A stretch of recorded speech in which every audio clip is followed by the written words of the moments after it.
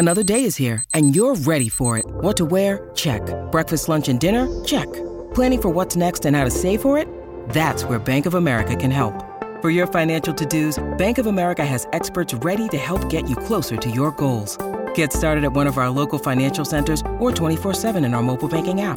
Find a location near you at bankofamerica.com/talktous. What would you like the power to do? Mobile banking requires downloading the app and is only available for select devices. Message and data rates may apply. Bank of America N.A., member FDIC. Tough night at the ballpark as we welcome you into Marlins Rewind. Steven Strom here. Marlins lose 9-4 to the San Diego Padres. Padres score 2 in the 7th, 5 in the 9th. But as always, for the recap, here's your radio voice of the Miami Marlins, Kyle Seeloff. Now the Marlins return back home tonight for their first of 3 in a 9-game homestand against the San Diego Padres, and they had a lead for a good chunk of this ball game. They led for 2/3 of this ball game tonight, but the San Diego Padres score 7 runs in the final 3 trips to the plate tonight, and the Marlins get upended by the San Diego Padres 9-4 in Game 1 of this 3-game series here at Lone Depot Park this week. This is the 10th Inning Show. Thank you for joining us tonight and making us a part of your Tuesday night, wherever you might be and however you might be listening. Recapping this ball game for you tonight, I think immediately you got to go to the mound. Sandy Alcantara really struggled again. Sandy has not been right this season. A couple of really good starts. His second one against the Twins when he twirled that complete game shutout was phenomenal. But you hope everything's okay with Sandy. But Alcantara tonight, 6 1/3 innings. Allowed 4 runs, all earned, 5 hits, 5 walks, 3 strikeouts. Alcantara's ERA continues to climb after this ball game here tonight. Sandy came into the ball game with a 4.86 ERA. He leaves, it's 4.93. So that ERA for Sandy Alcantara just continues to head north, which is the wrong direction for a guy that was the National League Cy Young Award winner last season. Just a very tough night for the Marlins and the field as well. They commit a season-high tying 3 errors. Nick Fortes and Jacob Stallings both made costly errors. John Birdie also committed a 2-base error. We'll have that highlight for you coming up at the top of the 9th inning. But the Marlins had a 3-1 lead in this ballgame. They had a 4-2 lead. Padres tied it at 4-4 in the 7th before they totally hammered away at the Marlins in the top of the 9th inning in this ball game here tonight. Marlins came in 28-26, 2 games over 500 this late in the season for the first time since 2017. The reeling San Diego Padres, 5 games under 500, now pull back to within 4 games of 500 at 25-29. And at the 1/3 of the season mark for the Marlins coming into this ball game here tonight, they had a 30% chance, they say, of making the playoffs. And we're not going to get too down after one ball game, but boy, this felt like a very winnable ball game for the Marlins. Sandy needed to be a little bit better, and the Marlins had to be much better in the field defensively. They were not in that department, and they left way too many opportunities on the bases and at the plate tonight as well. So let's take a look at the highlights from this ball game tonight. Ryan Weathers, the lefty, took the ball for the San Diego Padres, and the Marlins scored first in the bottom of the 3rd inning. A couple of the guys on base, Garrett Cooper at the plate. Here's a swing of a line drive into left field. The base hit for Garrett Cooper. Flying around third, De La Cruz. Throw comes in towards the plate. Catch and a tag. It's not in time. Garrett Cooper's 2-out base knock here in the bottom of the 3rd inning has staked the Marlins to a 1-0 lead.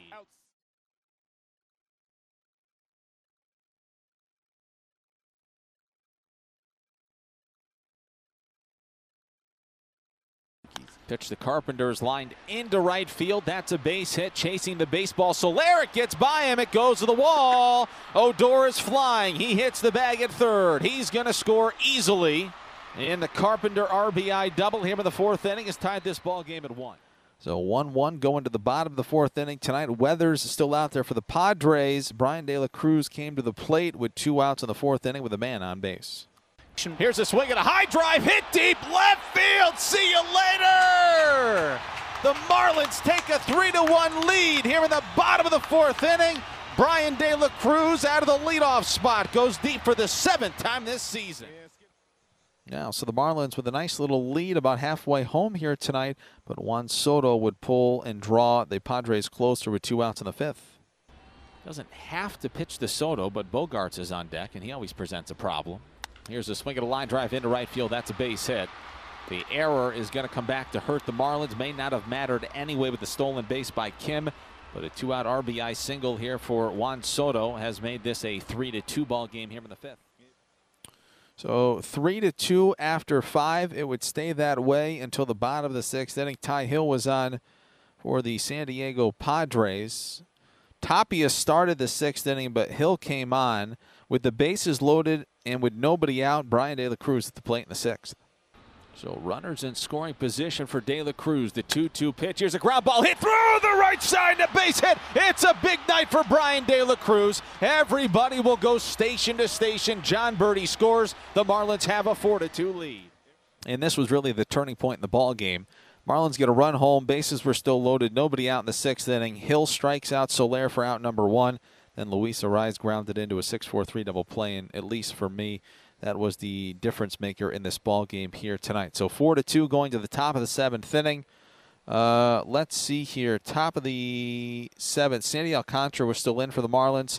He walked Trent Grisham. He walked Ha-Sung Kim. He then got Jake Cronenworth the line out to center field. And that was before Fernando Tatis Jr. came to the plate. If this is potentially the last batter for Alcantara, Scott is up, lefty on deck. Here's a ground ball hit through the left side. That's going to be a base knock. Grisham's going to get the wave from Williams at third. Here comes a throw in towards the plate. A catch and a tag. It's not in time. Grisham goes in head first across the plate, just in front of the tag by Jacob Stallings. And now this is a 4-3 game here at the top of the 7th inning. And that was it for Sandy Alcantara. Tanner Scott came in, and he had the delightful pleasure of facing Juan Soto. Scott steps off the mound. Now he engages the rubber. Clock ticks down to 13. First and second. The 0-2 pitch is lined into shallow center field. The base knock. This is going to tie the game. Tatis is flying. He's going to go to third. Juan Soto has tied this game at 4 in the top of the 7th inning. That's too good. Scott steps off the mound. Now. And so it was 4-4 after 7. Neither side could get a run in the 8th. Andrew Nardi and JT Chagua kept things in check in the 8th inning for the Marlins. We went to the top of the 9th. Dylan Floro came on to pitch the 9th inning for the Marlins and tried to send this thing to the bottom of the 9th inning in a tie ball game. Problem was that Dylan Floro, on a very close 3-2 pitch, walked Fernando Tatis Jr. He then, Tatis, I'm talking about, stole second, and on the process of stealing second, went to third base on an E2. He was at third base with nobody out. Juan Soto was intentionally walked, and that brought Xander Bogaerts to the plate. 2 pitches hit on the ground into center field, the base hit. Soto's going to go first to third. Tatis is going to score. Everybody's going to swap positions on the diamond for the Padres, and they've got a 5-4 lead here in the 9th. That made it 5-4. That would be plenty tonight. The next man to bat was Rougned Odor. Segura halfway at third. The pitch is dribbled over the head of Floro. Here comes Soto. Throw comes into the plate. It goes to the backstop. Terrible throw by John Birdie. 1 run's going to score. Going to third base is Xander Bogaerts. Going all the way down to second base is Rougned Odor. And the Padres lead 6-4. And following Odor, making a big 9th inning, even bigger for the Padres, was Matt Carpenter. Here's a swing of a line drive hit down the right field line. We got all sorts of problems here in Miami. Bogaerts is going to score from third. Odor is going to score from second. Matt Carpenter has a 2-run double. Padres have opened this baby wide up here in the 9th inning. They lead 8-4. The Padres would get 1 more run. That was it for Dylan Floro. Brian Hoeing allowed a sacrifice fly to Ha-Sung Kim. The Padres scored 5 runs on 3 hits and error. 1 man left on in the top of the 9th inning. Brent Honeywell came on in the 9th inning, allowed a leadoff single to Luis Arraez before he struck out Cooper. Got Gurriel the pop out to Kim at third. Then he struck out Gene Segura to end this ball game here in Miami tonight. So for the Padres, in their winning effort, 9 runs, 11 hits, an error, 10 men left on base. And for the Marlins, 4 runs, 10 hits, 3 errors, 11 men left on base. Nick Martinez, your winner. He's 3-2. Dylan Floro is your loser. He is 3-3. Total time of the game, 3 hours and 21 minutes in front of a nice crowd of 11,930 on this Tuesday night in Miami. With the victorious effort, the Padres are now 25-29, and with the setback, the Marlins are 28-27. For the Marlins pitching staff tonight, they strike out 8. That means that $200 will be donated to AutoNation's Drive Pink initiative to fight against cancer. For every strikeout this season, $25 will be donated to the Drive Pink initiative. All right, Kyle, thank you very much. Let's head down and listen to what Skip Schumacher had to say following the 9-4 loss to the Padres. Skip, 7 walks, 6 of them scored, 3 errors there. What would you say ultimately just decided this game? Yeah, all the leadoff walks scored. Some stolen base stuff that we got to clean up. Just kind of self-inflicted wounds right there. So that was a tough one. We had a chance to break it open a few times as well. A lot of guys on with the right guys up and just couldn't break through. And I think that was kind of the story of the game, on both sides. For Sandy, it seemed like he was cruising there through the first 6, and then in the 7th started dealing with those issues. Is there anything you could particularly pinpoint when it came to the walks with him? Was it mechanical, maybe mental? Yeah, I'll have to take a look at the video. We'll have to look at it tomorrow and kind of pinpoint, some of that stuff. But yeah, the leadoff walks are going to cost you. I mean, we talk about that all the time and as a group, and it just kind of happened tonight. Despite his pitch count being manageable, I think it was at 78. Was there discussion of possibly taking him out after 6 or? Not at 78 pitches. I mean, he was cruising. He's throwing really well. Kept guys off balance. It's just the leadoff walk and leadoff walks, I should say, and stolen bases. So those on top are it's almost like a walk. It turns into a double. With a couple of the guys, and again, some self-inflicted wounds, some errors late in the game, and kind of cost us late. How do you go about improving controlling the run game? I mean, it was 5 stolen bases and a couple of the throw errors got guys to third, getting guys to third. Just what are you guys able to do to try to? Well, the times to the plate just have to be faster. We're getting 1-5, 1-6 is the plate as a group. A lot of guys. It wasn't just Sandy, and we got exposed. And the throwing errors to second, where the guys are taught to hold on to the bag and try to do the best you can to pick and rely on the guy behind you to back you up, and that just ricocheted a little bit differently and kind of deadened the ball with some tips off the glove, and with Tatis's speed they were able to get to third. But yeah, just we got to quicken up the times. I know the new rules of just picking once is definitely a thing, or picking over 3 times is a thing, but we got to figure out the times to the plate is just got to be better.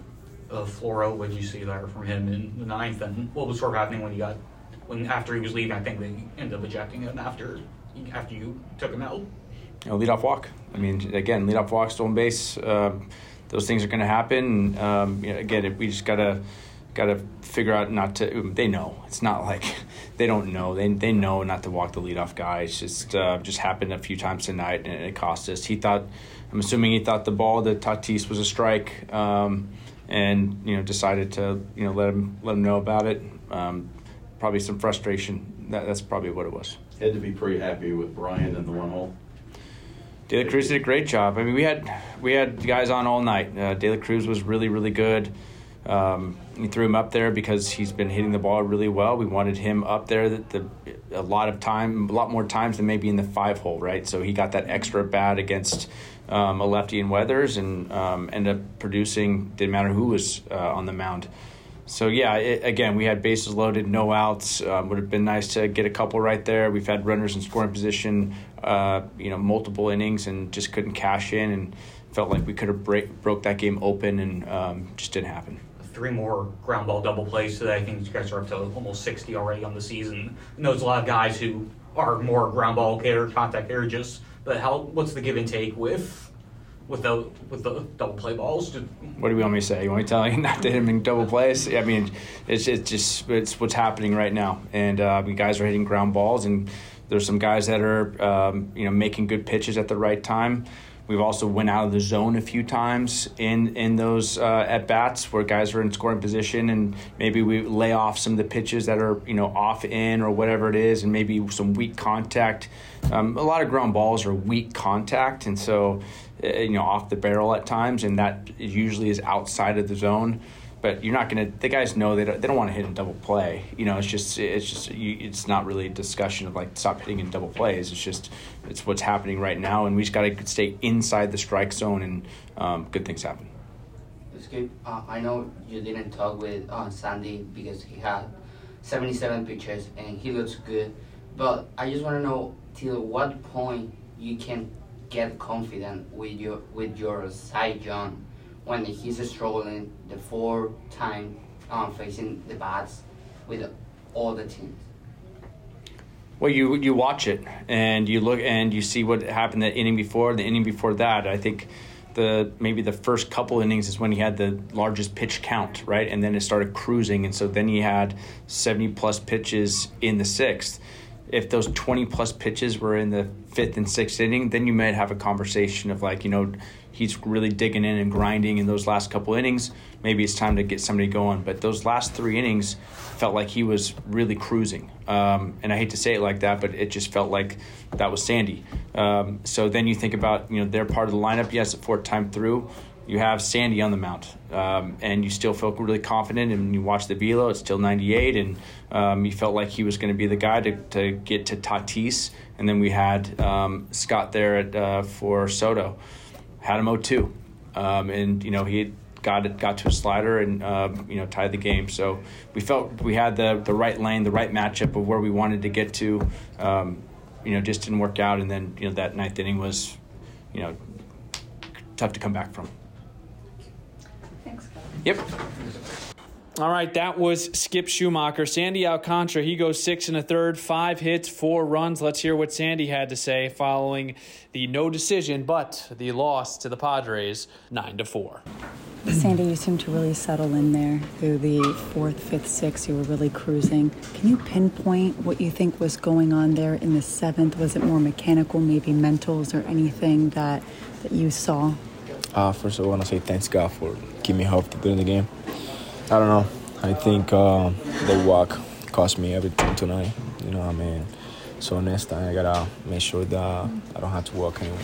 Did you feel like your mechanics started to change a little in the 7th, which maybe had led to some of those walks? I think so. Because when Mel come to me, he said you dropped your arm a little bit. So, but I gotta make sure I gotta be right next time. So, tomorrow is a new day. Just gotta come here and support my team and win the game tomorrow. What were your thoughts on how you were performing there prior to the 7th? Everything was good, till I get to the 7th, just get in trouble over there, and that's part of the game, and I get it. You talked about the arm dropping and the mechanic. How do you find ways to adjust it and try to get right inside during the start? What are you able to do to try to right the ship mid-game?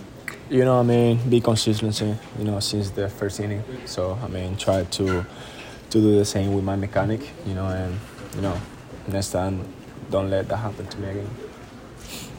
Just Sandy, what's the level of frustration now going into June and just not really finding your groove, knowing what you're capable of? I'm very frustrated, very, very, very. So, that's part of the game. So, last year, everybody was talking a lot of great things about me.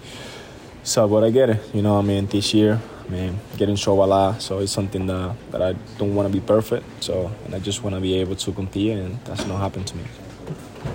Thank you, Sandy. All right, we are right back at it. A 6:40 first pitch from Lone Depot Park, which means I've got Marlins on deck at 6:10. We hope you can join us. Let's get this thing going. 9 games on this homestand, 1 down, 8 to go. Thanks for rewinding with us. Let's flip the M together, Miami. This is the Marlins Radio Network, driven by AutoNation.